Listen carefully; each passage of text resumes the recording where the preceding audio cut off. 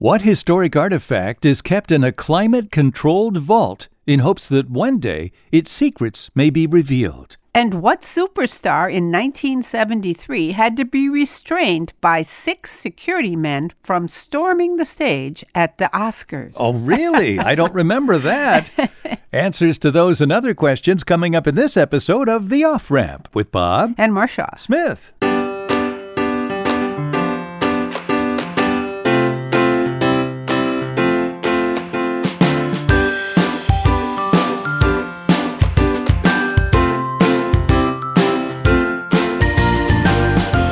Welcome to The Off-Ramp, a chance to slow down, steer clear of crazy, and take a side road to sanity. Well, we all felt like we needed a side road to sanity recently with the big slapping incident at the Oscars. Slapgate, Bob. Slapgate. Slapgate. Funny, but you tell me that that's not the first time there's been almost violence at the Oscars? Absolutely. So the question is, what superstar had to be restrained from storming the stage in 1973? I bet it was John Wayne. Oh, very good. And you know what it was? It was the incident where the actress came up and she was posing as an Indian and she got George C. Scott's Oscar. Is that what it was? It was Marlon Brando's Oscar. Marlon Brando for Godfather. I'll be darned. And her name was Sasheen Littlefeather. Her real name is Marie Louise Cruz. But she was a Native American. Apparently, yes. There was a lot of back and forth, but I did a deep dive, and yes, she was Native American somewhere along the line. She was only 17 years old at the time when she went out and accepted the award for Brando,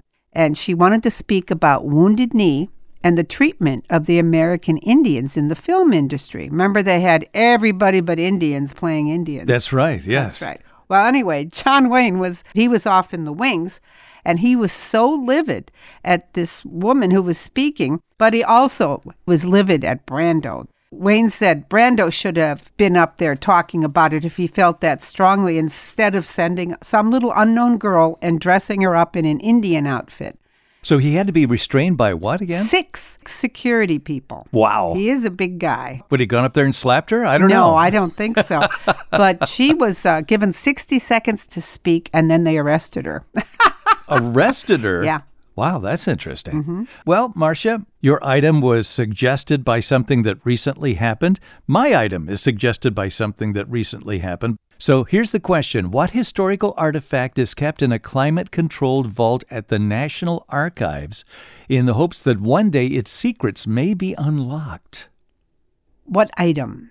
Yes.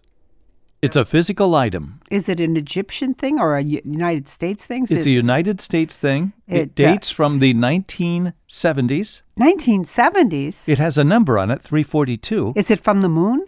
No. No? Is it from Deep Dig? What is it? It is the White House tape number 342 from the Nixon presidential administration. Now, we recently had the 7-hour gap in the records for President Trump on January the 6th, 2021. This is about the famous tape with the 18-minute gap. Right. And the Nixon administration, it covered up what was believed to be a conversation about covering up the Watergate break-in. Exactly. Well, they tried to decipher that. And they experts, think that maybe someday they will. That's right. Fascinating. They think someday technology will catch up with this problem and they may be able to pull out the conversation. That's cool. In 2003, the chief archivist concluded, "I'm fully satisfied we've explored all the avenues to attempt to recover the sound of this tape, but we will continue to preserve the tape in hopes that later generations can try again to recover this vital piece of history." So it's kept in a climate-controlled vault in the National Archives, preserved with the hope that its secrets may one day be unlocked. Okay, Bob, if you have termites, why is it bad to play rock music? It's bad to play rock music for termites. Yeah, if you have them in your house. Oh, it must agitate them. Actually, they like it. So they work faster and more diligently. More efficiently. Yeah, they eat wood twice as fast when listening to rock music. And in 1968, there was a study done in Florida, and they found that termites respond well to heavy metal music, and they just chewed faster when they were listening. Oh, dear. Faster, more efficient destruction of your house if you have termites and rock music. God in heaven. Who knew?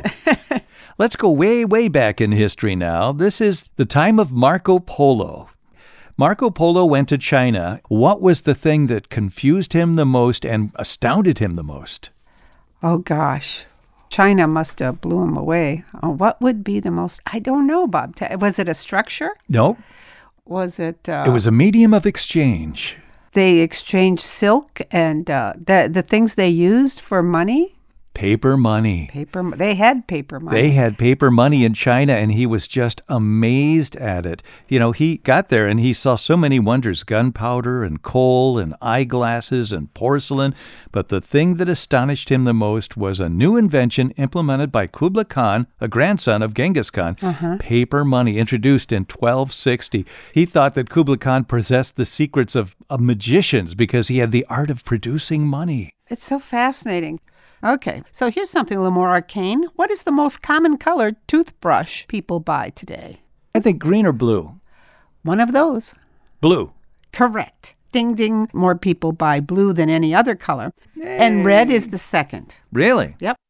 And according to Capitol Hill pediatric dentists, what? Capitol Hill? More people own and use a mobile device than those people who own a toothbrush. What? Yeah.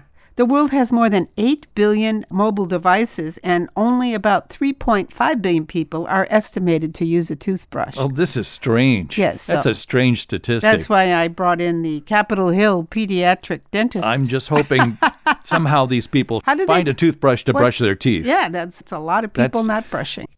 Okay, I have a question for you on Oscars, okay? Uh-huh. Who is the only movie maker who's been nominated in his category in 6 different decades? The only movie maker who's been nominated in his category in 6 different decades. So I gave you a clue there. It's a man, decades. 6 decades. He's still alive. Wow. Okay, give me the decades. The 70s, 80s, 90s, 2000, 2010s, and 2020s. So that's 6 decades right there. Somebody like... somebody who was just nominated again in 2022. I should know that. Spielberg? It was Spielberg. Yeah. He received a Best Director nomination for West Side Story in 2022. His first nomination was for Close Encounters of the Third Kind. Was it that long ago? 1977. So he got a nomination for each decade in the 70s, 80s, 90s, 2000s, 2010s, and 2020s. 6 decades. He's been nominated 8 times for the Best Director Award during his career. Well, has he won, Bob? He won twice for Best Director and one for Best Picture. So we're talking about Spielberg. Yes, Okay. Okay, Bob. Australia is Earth's smallest continent. It's closer in size to Greenland than any other continent. So why did geographers decide Australia was a continent instead of an island like Greenland? Has something to do with the continental shelf, I think, doesn't it? It's part of it, but it's not the biggest part. Okay, I don't know. Australia is a much larger landmass than Greenland, roughly 3 million square miles, compared to Greenland, which is 836,000 square miles. Okay. But also, much of Australia's plant and animal life is endemic to the country, including its indigenous people. The Aborigines in Australia are found nowhere else in the world. The DNA is unique. It is very unique. Just like the animals, too. So unique continent, unique people, unique animals, because we have marsupials there, which are the animals with pouches, kangaroos and so forth. That is correct. Those are all unique. They can't be found anywhere else on Earth. Yeah, and it's a lot bigger. That's why good old Greenland isn't a continent. Okay, so we talk big, let's talk small. What state has the smallest county by area in the United States? In the United States. Tell me what part of the United States. East, west, north? Okay, I'll give you 4 choices. East, west, north, or south? East? No. Connecticut? Yeah. Texas?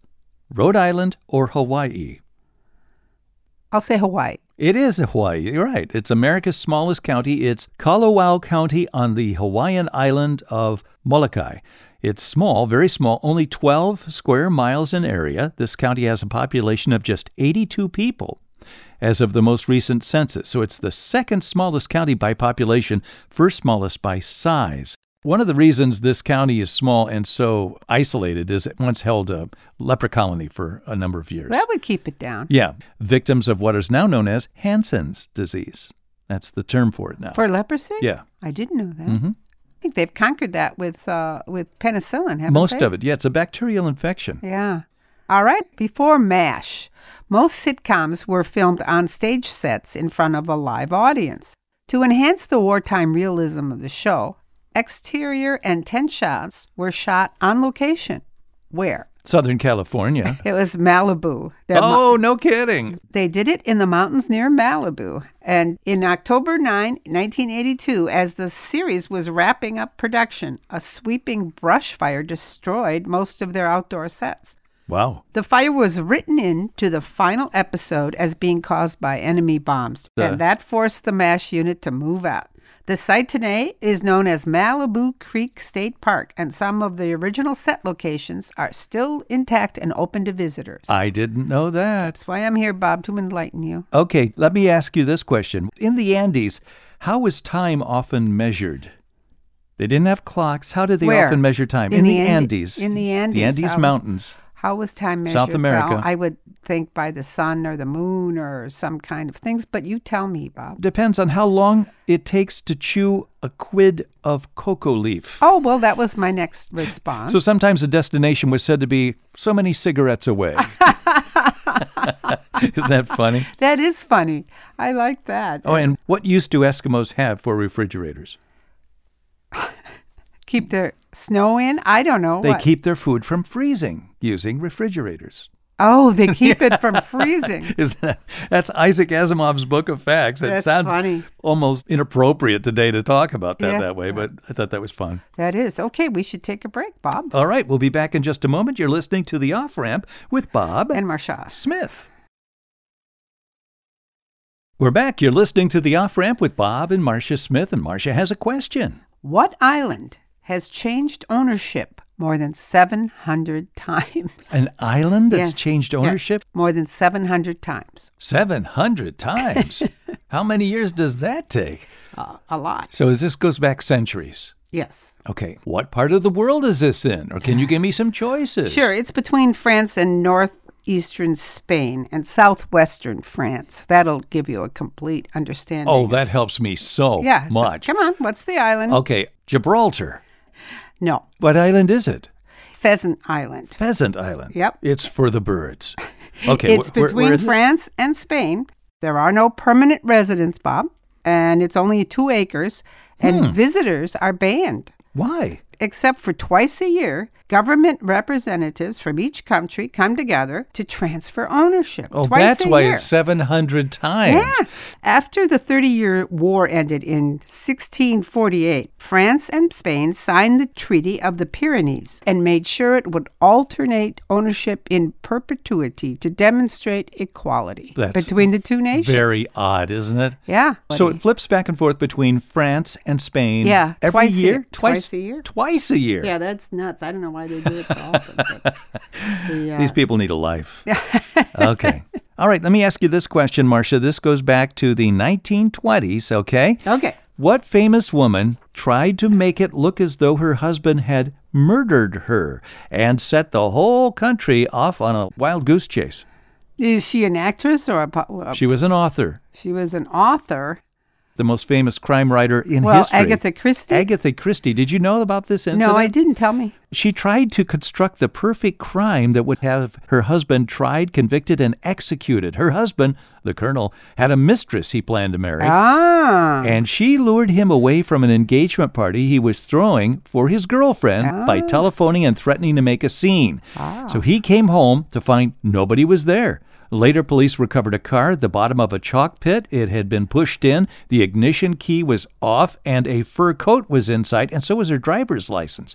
Now, police knew of the colonel's marital situation and his mistress, and they forbade him to leave the area, and then 2,000 people plus the Army and the Navy searched a 40-square-mile area of England looking for the body with tracking dogs and planes. A water hole was even dragged. Oh, my God. Finally, 11 days later, his wife was found at a hotel, a very famous spa, where she was enjoying herself playing billiards and so forth. She had registered in the name of his mistress, last name. Oh, hell hath no fury, Bob. Yes. Wow. Now, the official story came out she had amnesia. She didn't know what she was doing. Funny. Oh. And then some people think she actually did have a nervous breakdown, but she never, ever fully addressed it in her biography. It's always been a matter of, did she intentionally do this or not? But it looked as though she was the original Gone Girl. Wow. Jeez, that's a cranky girl. Agatha Christie, yeah. Her own mystery. No, I never heard that story. Yeah, how about that? Well, speaking of writing, the very first pencils arrived around the dawn of the 17th century. That's even before you were born. Thanks a lot. After graphite was discovered. But the eraser didn't show up until the 1770s, at the tail end of the Enlightenment. So my question for you, monsieur, what did they use for erasing pencil marks for 170 years? Did they use them at all? Did they just cross things out? No. They had something they used. It would get rid of the graphite on the page. Right. Did they use like leaves? They rubbed leaves on it? No. They rubbed, I don't know, what? Bread. Bread? Look no further than bread on your table. Back in the day, artists, scientists, government officials, and anyone else prone to making mistakes would wad up a small piece of bread and moisten it ever so slightly, and the resulting ball of dough erased pencil marks on paper. Wow. Almost as well as erasers did in the years to come. Huh. And erasers came out because of rubber, things like rubber. Yeah, but there were 170 years when there weren't erasers while they used bread, damp bread. To get rid of mistakes. Yeah. You use bread. Yeah. Isn't that funny? I never knew about that. Okay, Marcia, you've heard people say, I'm going to read them the Riot Act. Uh-huh. What is the Riot Act? That's my question. Well, I don't know. There actually was a Riot Act. It was a British law passed in 1714 to prevent riots. And it went into effect only when it was read aloud by an official. So an official had to read the Riot Act. If too many people were gathering and looking troublesome, an officer would let them know that if they didn't disperse, he would read them the Riot Act. Really? And then they would face punishment. Okay. Now another question I have, another expression. Hands down. Somebody says he won hands down. What does that usually mean? It means without dispute. Without effort. Hands down. Does it? Well, it's obvious, it's easy to say that's the answer. Okay, fine. Where does that come from? It comes Well, from a certain type of sport, okay, something with hands down. a sport with animals. Animals. Oh, was it back in the days of You're right, gerbil racing, yes. Colosseum days? No, it didn't go back that far. Okay, It goes back to horse racing, when if you're ahead of everyone else, you can relax your grip on the reins and let your hands down. So when you win hands down, you win easily. And that's where that expression came from. Huh. Horse racing. All right. Hey, how many applications for world records does the Guinness Book of World Records receive every year, you think? Man, I'll bet it's in the thousands. I'll say 15,000. Yeah, That'd be a lot. It would be. But they receive an incredible 1,000 applications every week, over 50,000 a year. Wow. Yeah. And there's no shortage, it seems, of people who want to claim the title for best in the world. Although doing so is no simple matter. It takes a lot of rigmarole to get considered even. You mean there's a lot of process? Yeah, there is a lot of process. Process, routines, And protocols. The yes. Guinness data, just going back to the numbers here, the Guinness database holds more than 40,000 records, and fewer than 40%, just 15,000, have made it into the website, let alone the book, which is a lot fewer. Wow. So it's very hard to get, that distinction. That's right, because they often send observers to contests to watch and yeah. determine if there was a winner that they Yeah. can put in the book. And the book remains one of the best-selling copyrighted books of all time since it came out in 1955. And who finally picks the winners here? It's up to the editor-in-chief and the rest of the editorial staff to make those tough calls on who makes the cut. How many applications do they get in a year? In a year, over 50,000. Over 50,000. Yes. Wow. And applications take 12 weeks to process. And there's a $5 fee to apply for a new record instead of applying to break an existing record. Really? Which is free. But if you want to rush things along and be considered immediately and be looked into. Or can be expedited for money. Yes. Just like the government. Yes.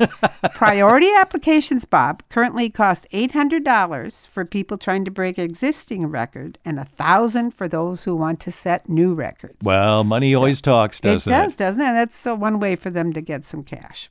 Hey, recently you and I had a nice little press that went on the web about our show, and we thought that was great. Our local Ozaki News graphic printed it and put it on the web, and it kind of smoked out friends that I didn't even know were listeners, one of whom is a fellow named Mark Druick, who I worked with when I was in advertising at Hoffman York Compton. I'm telling you this because he wants to correct us on one important recent fact. Well, new listeners, and now they're correcting us already. All right, what did he say? Okay, Mark. He said, remember a couple weeks ago, we said, in a mad world, I said, he's under the big W. And I said, I think it's under the Hollywood sign, right? Yeah. He said, actually, the W was not the W in the Hollywood side, but in fact, 4 palm trees planted at an angle that made them appear as a W. That's right. So thank you, Mark, for giving us that correction. And he also adds one bit of Ethel Merman trivia.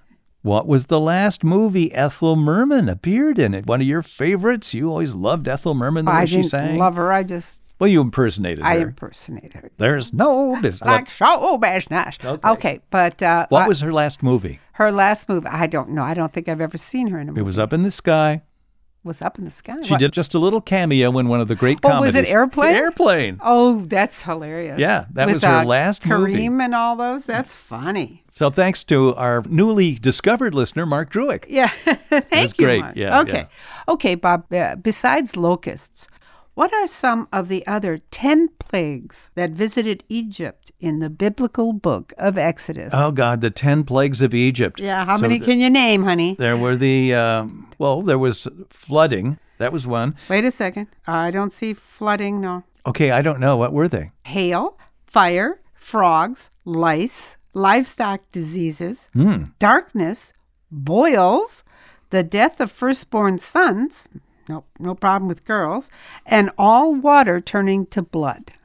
Oh, God. Good old Exodus is full of fun things. Hey, fun times. Those are the 10 plagues that visited Egypt. 10 of those, and then finally they let the people go. Good Lord. All right, 2 questions about the United States. All right? Alrighty. Let's look at a map of the United States in your mind. Okay.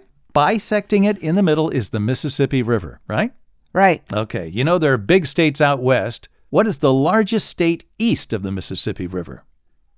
The largest state east of the Mississippi River would be... I'll give you 4. Okay. Is it Ohio? Is it Georgia? Is it New York, Florida, or Michigan? My guess was, before the group, I was thinking New York's pretty big. New York? Yeah. New York is pretty big, but it's not the biggest. And what is? Georgia. Oh, really? It has a total area of 59,489 square miles. It's the largest state east of the Mississippi River by landmass, even bigger than New York State. Huh. I didn't know that. Now, what's the biggest state east of the Mississippi River when you consider landmass plus the territorial waters under its control? Oh, Give you a hint, it's a Great Lakes state. It is? Yeah. It's a place you've lived. I'll say Wisconsin. Michigan. It was Michigan. Michigan. You and I have both lived in Michigan. You look at a map, you see Michigan smack dab in the middle of the Great Lakes, and portions of those lakes are under Michigan's control. Portions are state territory. Michigan's landmass is close to Georgia's. It's 58,100 miles compared to Georgia's 59,495 miles. But when you add the territorial waters, that includes roughly half of Lake Superior, Lake Michigan, and Lake Huron, plus portions of Lake St. Clair and Lake Erie. So Michigan has a total of 97,990 square miles of territory. Huh. Wouldn't have guessed that at all. Yeah. Only Alaska has more water territory than Michigan. So Michigan and Georgia, far larger than you think. And Michigan and Georgia, they have this in common. Most of their land is forests. In Michigan? Michigan and Georgia. More than half of Michigan's land area is still forest, and 60% of Georgia is pine forest. Huh. And speaking of the Guinness Book of World Records, how long do you think the longest beard was ever recorded? The longest beard? Yeah. The longest Facial beard beard, yes. recorded. So this must be something that just kept growing and growing. And then they just kept bundling it up and carrying it, this person, as they went places. But I think hair only grows so far, doesn't it? It stops at some point. So I will say this is probably too far, 12 feet. Well, no, it was 17 and a half feet. Oh, Lord. A guy named Hans Landsgath matted his beard into a coil so it would keep getting longer, and he could flick it over his shoulders and so forth.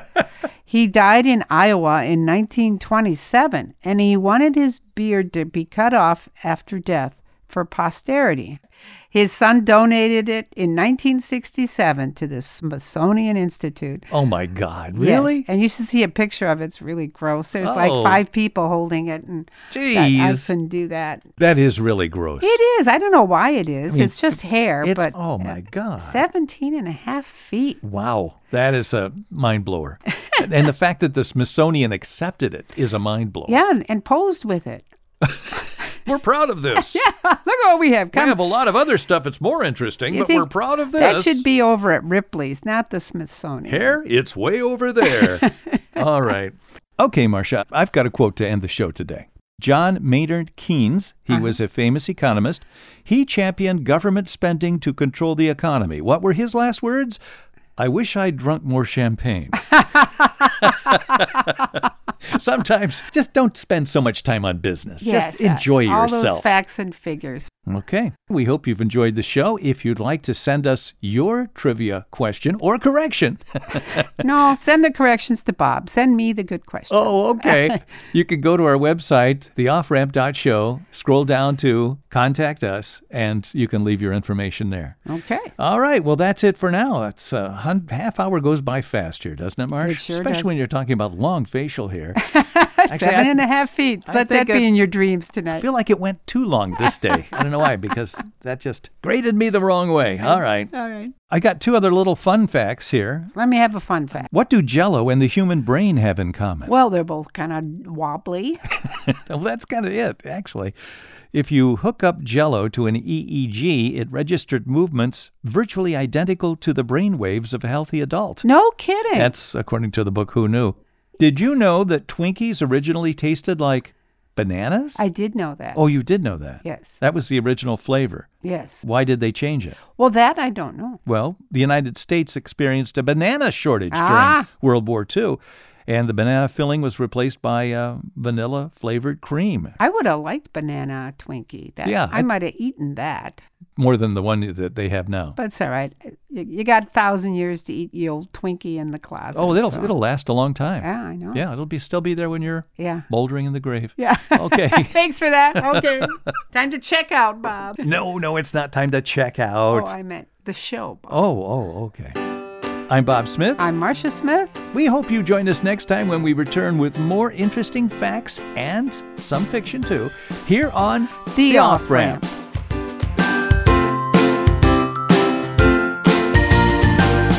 The Off-Ramp is produced in association with CPL Radio Online and the Cedarbrook Public Library, Cedarburg, Wisconsin.